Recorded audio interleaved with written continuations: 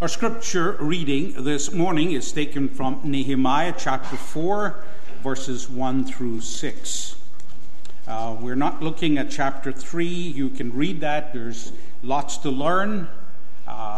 There in particular, you will see the division of labor, how people work together, and the technical aspects of working together.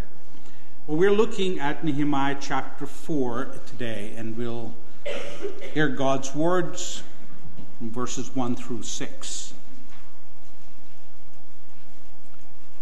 But it so happened when Sanballat heard that we were rebuilding the wall that he was furious and very indignant and mocked the Jews.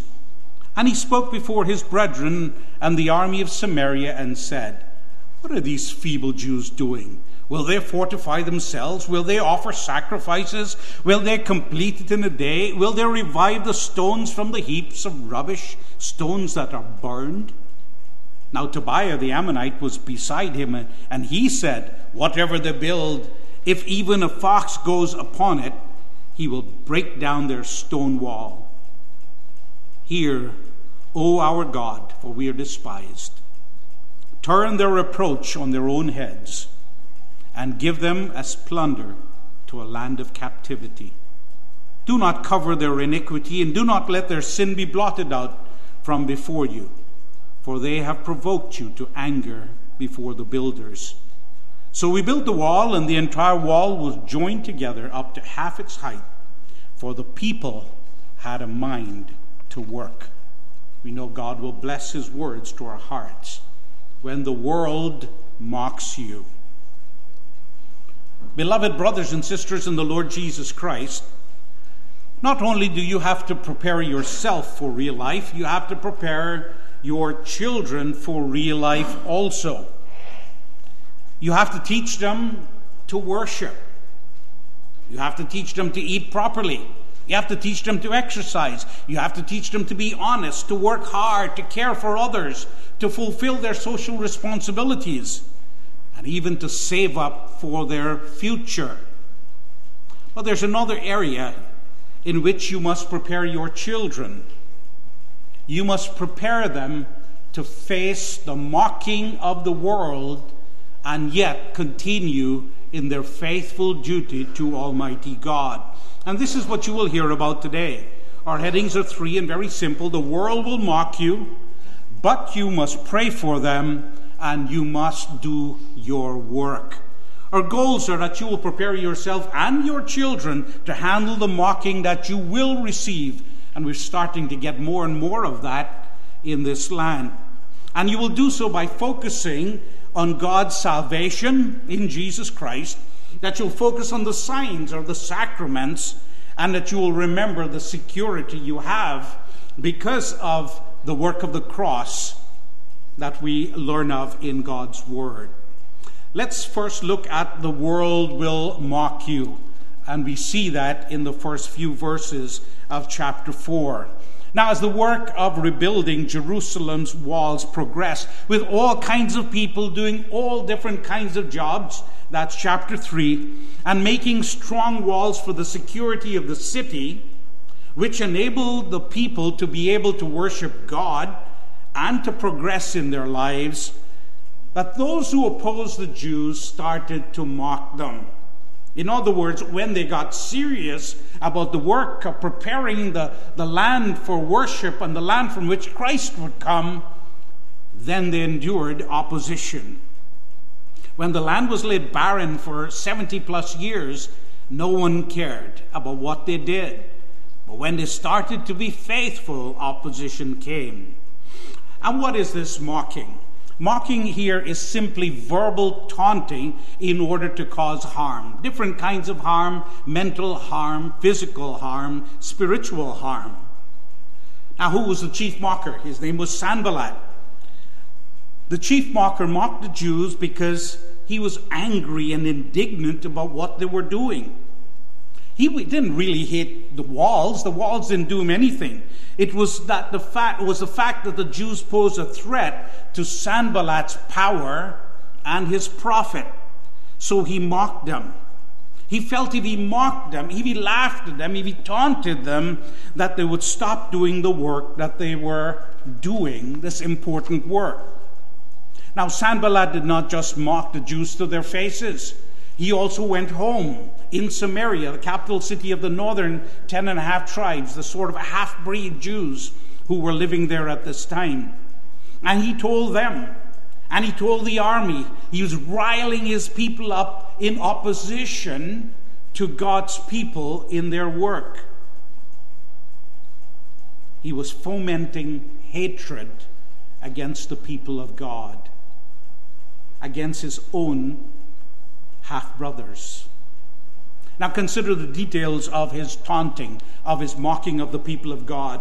He said to them, these Jews are feeble, they're weak, they're frail.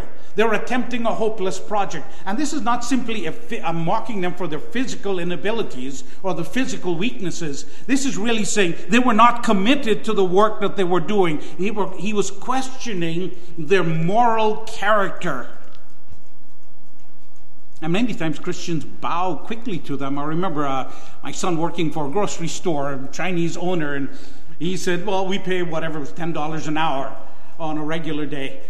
But when you work on Sunday, you will get double pay. And my son said, no, I won't work on Sunday. And he said, well, every Christian who said he didn't work on Sunday, when I offered him $20, he worked on Sundays. The pressure makes people change. The moral character wasn't there. And that's what Sanballat was counting on, that the Christians would bend and give in. What he forgot, was that these feeble Jews had a powerful Father who would strengthen them. And when he said, I can do all things through Christ who strengthens me, it was a spiritual blessing that those Christians have, that we can say no to sin, that we are made more than conquerors through him who loved us, and it's conquering sin and death and hell. Next he said, well, the Jews can't protect themselves with these walls. They assumed that because the Jews were feeble, that they couldn't protect themselves. He forgot that the Bible says in Psalm 91, I will give my angels charge over you. You talk about protection. The Jews didn't have it of themselves, but God did. Remember what Satan said to God. You put a hedge around Job. He knew what was there. So the Jews themselves couldn't be strong. But the Lord was on their side, and he gave his angels charge over them. Third, he said the Jews will not be able to make sacrifices. Why was that important? Because he knew when he made sacrifices to the true and living God, that God would bless people who worshipped him. Because those sacrifices were reminding them of the Lord Jesus Christ who would come to die for their sins. So their goal is, if we stop them from rebuilding these walls, then the sacrifices will not go up anymore. They forgot that the Lord knew those who were his, and he was able to protect them because they trusted in the sacrifice of Jesus Christ. And isn't it what we see in many places around the world? We don't have to make sacrifices of animals today, but remember what Hebrews says, we come with a sacrifice of praise into the house of God. So what do they try to stop? The sacrifices of praise that will go up to God. 4, he says the Jews will take forever to build the wall. They were mocking them and saying, you think they can build it in a day? Well, they were able to complete the rebuilding of the walls in 52 days. An incredible feat, because the people had a mind to work. And they forgot what happened to Jericho. Remember, the people of God marched around that city, and how did the walls fall? Walls that were thick enough for houses to be built on them. And just with the shout of the Jewish people and the blowing of their trumpets, the walls came tumbling down. You think God couldn't build up walls that were strong when he could tear down walls that were that thick and big? by his power? Of course he could. Fifth, he said, Jews won't be able to use those burnt stones. Now, burnt stones, the stones then were largely limestone. So you put limestone in fire, and the Babylonians had burned the city walls. So those stones would be cracked or not as useful, not as strong. So they said, no, they can't rebuild because they'll have weaknesses. They won't be able to make enough stones to be able to rebuild those walls. They forgot that God took what? Dirt, mud, and he made man. And look at what man has been able to accomplish from dirt. Why couldn't God bless the dirt again and make them into strong walls? You see, they were underestimating God. They were thinking that these things were accomplished simply by the power of mankind. And they forgot that it was God who was working. He was the one with the power. No wonder they went about mocking God that way. One more thing, then the other one kicked in, Tobiah, the one whose name means God is good. A good name, and not just any God, Jehovah God. So he had some relation. The Ammonites, where Tobiah was from, were the half-brothers of the Jews. They came from the incestuous relationship of Lot and his daughter. Now he kicked in and said, you know what? Even if a fox climbs up on the wall, and foxes are skinny little things, and there were many foxes there. After the Babylonians tore down the walls of Jerusalem, the foxes roamed wild, and they would go and scare people at night. And he says, if one of those fox climb upon these newly built walls, they will fall down. Look how they mocked him. They forgot something, that God was working in his people, and his people loved him, and he loved his people. And because they had a mind to work, they were building these walls, and they were strong. With the help of God, who could stop God's kingdom? They had to learn that. But that was their mocking. What can we learn from their mocking? First of all, the world will attack you and your children by mocking you. You know, Karl Marx used to say of Christians, religion is the opiate of the people. They're just addicted to it. Or you will hear, you Christians, you don't believe in science, forgetting that science was really developed by Christian people. You don't believe in science, you believe in superstition about God and what will happen after you die and all of that. They'll mock you for that. And yet, if you think about it, what they believe, what atheists believe, that out of chaos, order came. Out of nothing, something came. Things just appeared out of nothing. They're the ones who are superstitious. We have grounds for it, an almighty, everlasting, always existing God. Or people will mock you in different ways. They might say to you, especially young ladies, you're dressing modestly. Say, look at her, you're dressing like if it's the Middle Ages. You need to loosen up a little bit.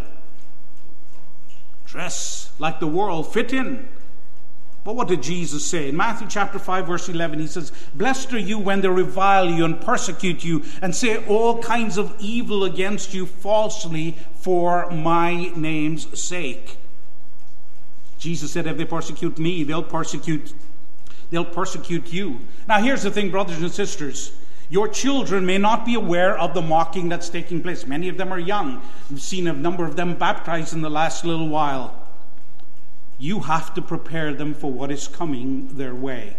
There's so much pressure in trying to fit in, to be like everyone else.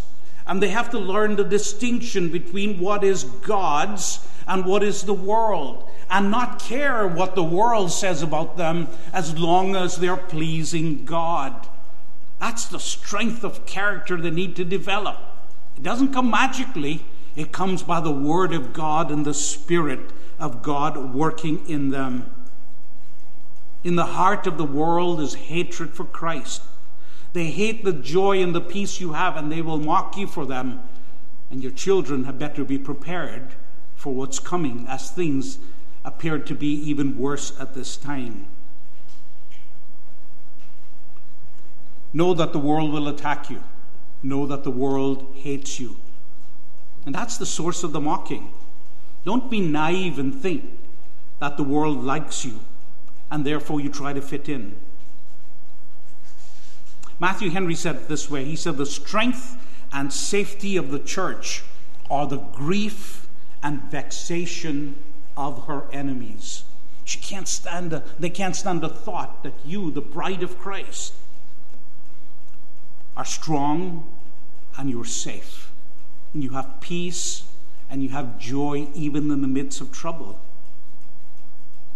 Next, you will never be able to satisfy other religions and peacefully coexist with them in this world. Other religions can get along with other religions, but not with Christianity. You know why? Because the Bible is exclusive. And it says there's only one God, and all other gods are false. And all others who don't believe in the true living God will spend eternity in hell. They can't stand that thought. So we're not able to coexist with them in a peaceful way. Now, we can tolerate the existence of other religions while we preach the gospel of Christ and watch him convert them. But they don't have that power. That's why they resort to violence against Christians. That's why they physically try to stop us, because they know the power of the gospel of Jesus Christ. And by the way, sometimes religions look like they can coexist. And you might know some people who are nice and you can get along with them. But let them have the power and then you will see. A good example of that is India. When India was impoverished and people sent aid there was freedom of religion. You could go any place. Now, many states in India have banned the conversion of anyone to Christianity. They've got money now. We've invested there. We've got all our call centers. They're rich. What do we do? What do they do? They punish Christians. We have one of our own missionaries who was expelled from India. They don't want us to go there anymore. ITEM that's trying to send teachers there, they're not given visas to go if they're going to go to teach the gospel of Jesus Christ. And the same thing happened in many countries where people coexisted, Christians and Muslims. They got along fine until the Muslims had the power. This happened throughout the Middle East. And then Christians became the targets. We have to be ready to deal with that. One more lesson. God despises those who despise his people. So don't fear them. Justice will come upon them. Proverbs 3:34 says, surely he scorns the scornful, but gives grace to the humble. Don't panic that the world hates you, because we are on the side of the conquering one, the one who rides out on the white horse to conquer the nations, not with violence, but with the pure gospel of Jesus Christ. And in the end, those who reject him will face his ultimate judgment. So that's the reality. The world hates us. The world will mock us. Because of that, we threaten them. They can't stand the fact they're trained to oppose Christ and Christianity. What should you do then?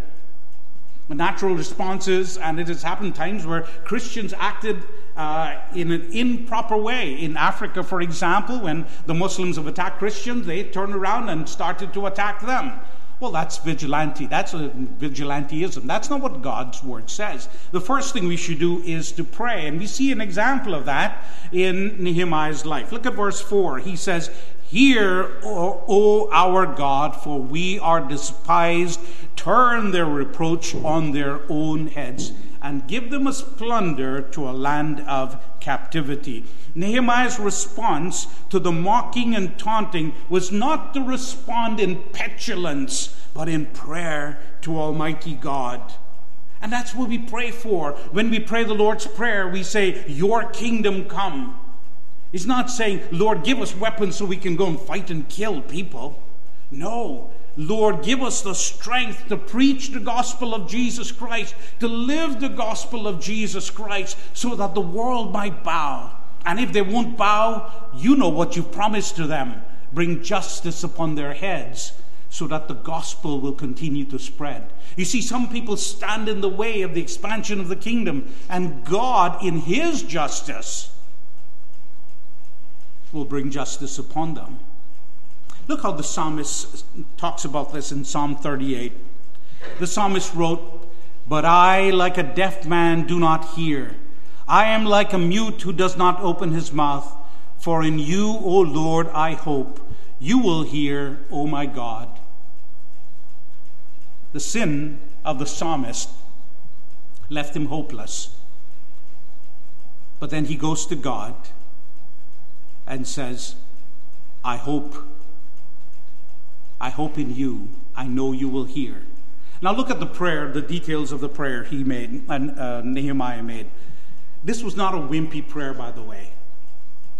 And I think it's a good lesson for us to learn.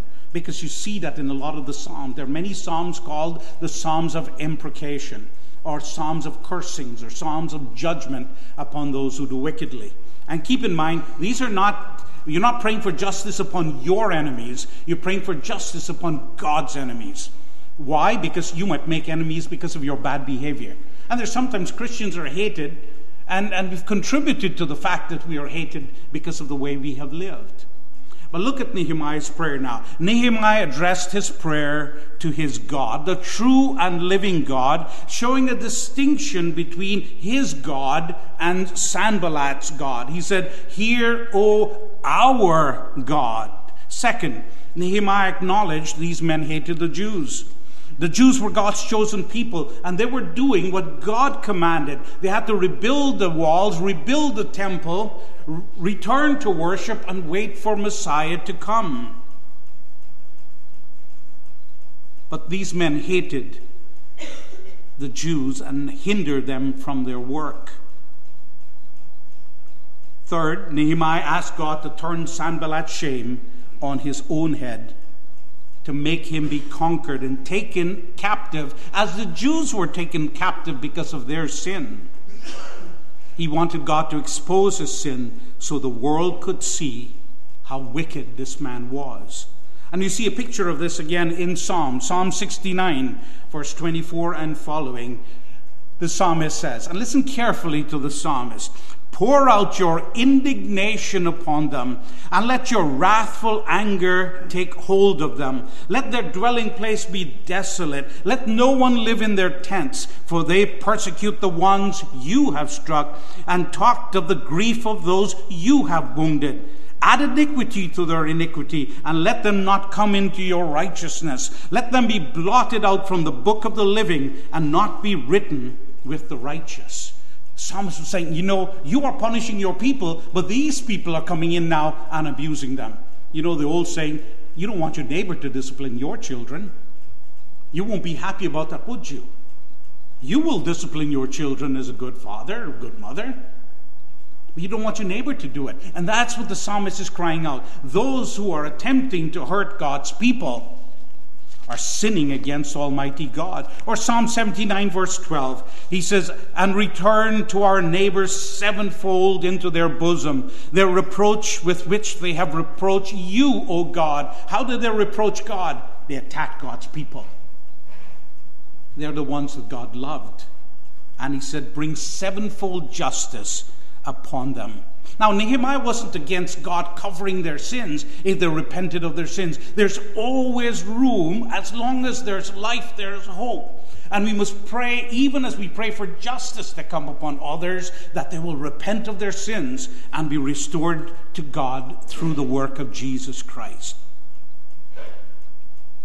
4, Nehemiah reminded God that Sanballat was making God angry by attacking his loving people, or the people he loved. 5, Nehemiah was not being vindictive or revengeful.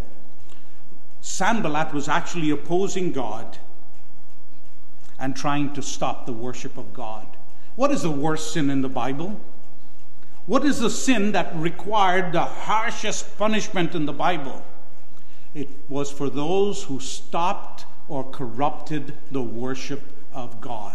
When we think of sin, we think of homosexuality or murder, because we think very much about ourselves, about sins against us are lesser sins than sins against the worship of God. That's why you have law 1 through 4 that deal with our love and worship of God. Those laws came first. It's terrible to murder. It's terrible to commit adultery. Well, the worst sins are for those who corrupted the worship of God. And that's what Nehemiah emphasized God, these people are opposing you and trying to stop your worship. What can we learn here? I have 4 more lessons. First of all, your first instinct when you are attacked is to attack back, isn't it? But your first response must be to pray for those who oppose you. Pray that God will save them, and if they will not repent, that he will bring justice upon them. Second, pray that God will protect you, your children, his church, from the mocking of the world, so you don't feel pressure to compromise. You know, when people laugh at you, you sort of hide away. If you bow your head to pray in your workplace before you have your lunch and people, what are you doing? The tendency is to try to avoid doing that in the future. But pray that God will protect you from the mocking of the world, or even when the world mocks, that you will be bold and do what is right. Pray God will punish his enemies, those who are bent on harm against God's children and hindering them from their ability to worship. That's why we have those imprecatory psalms. You know, the psalms are to be committed to memory, to be sung. And more than that, you were to commit them to the memory of your children, including the imprecatory psalms, the psalms of justice. You know, we live in a very wimpy society. We don't have capital punishment, and that's bad enough. But in the scriptures, what was required was public capital punishment, where the group of the people who lived there, including the children, could see what happened to those who committed wickedness. And the whole community participated in that. Can you imagine that in our wimpy society today, where people cringe about killing a rat? Imagine when you have to do a public execution. But that's what God required. Why? Because it was an attack on the image of God. Our weakened society is not able to take it, but we should. We should retrain ourselves to understand the seriousness of God's justice. And one more. While we pray that God will punish his enemies, we must also pray that God will pardon the sins of his enemies who repent of their sins, and they show it, and they trust in Jesus Christ to carry the burden of their sins. You see, the two things work together. When a man knows he's going to be executed for his murder, he's pushed to make his life right with God. And we must pray for that. We shouldn't love revenge. We should love justice. Just like when someone is excommunicated from the church, it's not, oh, good riddance. It's God's punishment so he will come back in the way of righteousness. That's what we pray for. Excommunication is the highest form of love, because you want that person to come back right with God, so you would exercise discipline against him. So we learn, the world will mock you, and in very severe ways. You and your children, they'll mock how you live, how you teach your children, how you dress, how you work, your lifestyle, where you choose to live, and all of that. But you must start with praying that God will save them, and if they won't submit to God, that God will bring justice upon those who do wickedly, who are hindering his church from growing. Then there's something more you must do. You must work. Verse 6, acknowledging the mocking and then praying, Nehemiah then set out to continue the work of rebuilding the walls, to protect the people, and to promote the worship of God. They did not allow themselves to be distracted with the mocking. And the people then worked until the entire repairing of the wall was completed, at least halfway up. And they did this because they were committed to the task. And the Bible said they had a mind to work. Sometimes we can misuse this story of Nehemiah and make the walls the church and try to make it into a big allegory. There's danger in doing that. This is really teaching us about our work for the kingdom, much bigger than simply building up walls. And the people here committed themselves to this work because they were thinking security for the people, prosperity for the nation again, but more than that, the worship will go up to God. And more than that, there they will wait for Messiah to come. As they made those pictures of the sacrifice of Jesus, they will look forward for the time when he will come and march out through that valley gate and head to Calvary. What can we learn from here? I've got 3 more lessons for you. First of all, prayer is necessary, but don't pray when you should be working. You got that? Prayer is necessary, but don't pray when you should be working. Some people kind of make things into this deep spiritual, and it really becomes superstitious in a way, the way they use prayer. But if you want a wife, don't just pray for one, but go out and meet young ladies who are godly. Dress nicely, smell good, work hard. Do the things that you should do to find that one that God expects you to do. Let them see a godly life in you. If you're hiding in your house, they'll never see that godliness. If you're a woman, you're looking for a husband, live a godly life. Dress well, present yourself well, prepare, learn the skills of being a wife, and then start talking to godly men. Don't be ashamed to do so. They're God's children, and he's got one for you. You go out there and look. Don't pray when you should be working. You see, a good thing as prayer can become a bad thing if you should be doing something else when you should be instead of praying. Even your prayer can become a sin to you because you're starting to use it in a superstitious way.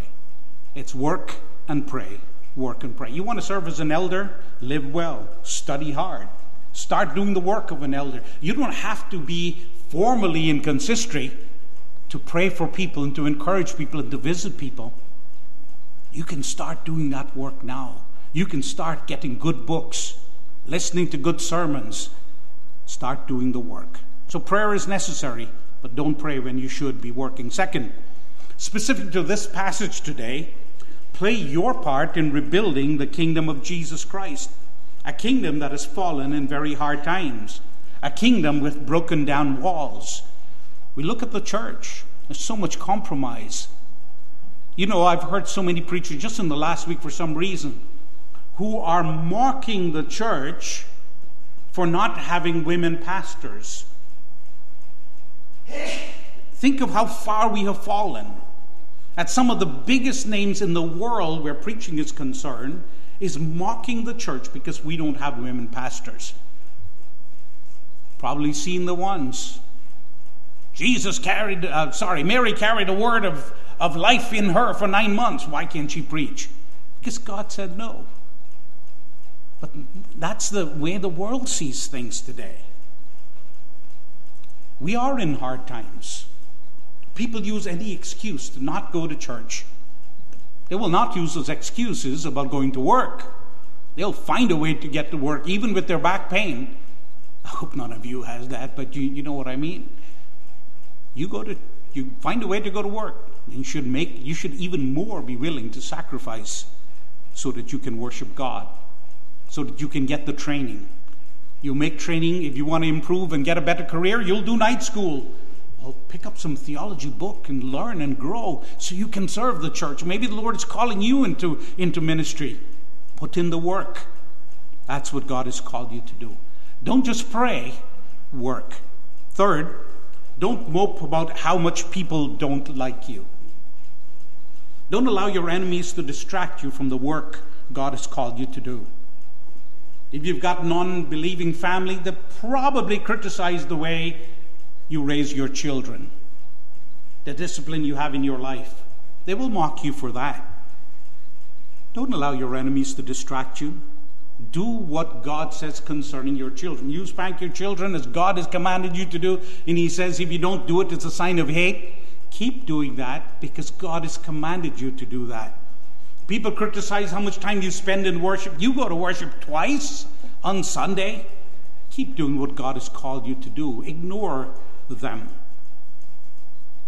When you say, I let the Word of God reflect in my whole life, and I have a Christian world and life view, for of him and through him and to him are all things. Romans 11:36.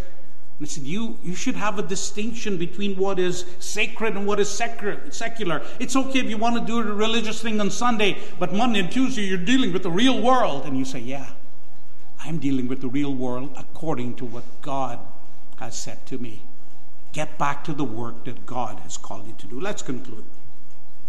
Sanballat and Tobiah mocked God's people, insulting them in personal ways, insulting their God, insulting their commitment to God.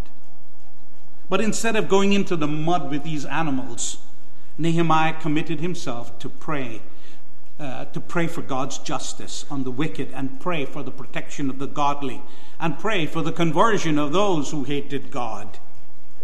And then he urges people, let's get back to work. We work and we pray. We won't allow the mocking of the world to distract us from the work of God. So brothers and sisters in Jesus Christ, you know what kind of world all of these young children we have here will be raised in. A world that will mock them as they serve God. A world that will accuse them of being brainwashed, of being unscientific, because they don't believe in the fallacy and superstition of evolution. They will grow in a world where they'll lose opportunities because of their faith.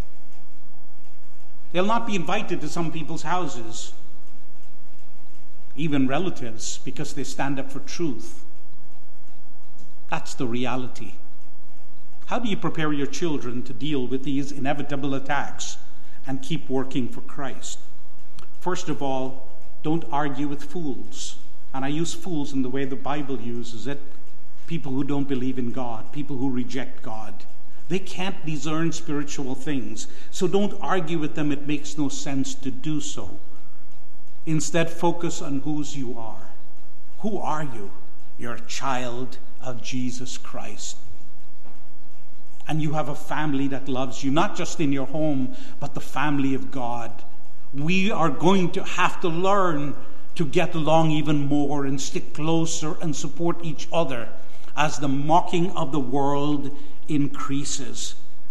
You have to learn that you're saved for eternity. You have to learn that you're saving up your treasures in heaven, not on this earth. You have to learn that you've been declared righteous by Jesus Christ through his work, by his life and his death. You have to remember that you're wanted by God and that your name is written in the Lamb's book of life. This is how you prepare yourself and your children to face the inevitable attacks that are coming and are even already here. But then also pray for God to save those who attack you, that their eyes will be turned to their own sins, and that they would trust in Jesus Christ for their salvation. And if they refuse to return, that you would also tell God, Lord, if they won't, let the psalms of justice come upon their heads. Pray those psalms as well, those prayers of imprecation, not on your enemies, but upon those who oppose God and his kingdom. And finally, all who oppose God's kingdom will die without hope, and they will spend eternity in hell. If you're one of those who opposes God right now, ask God to make you his child through Jesus Christ. And he will do so. He promised to do so. You know why? Because Jesus died to make those who are estranged from God to come near and to be adopted in his family.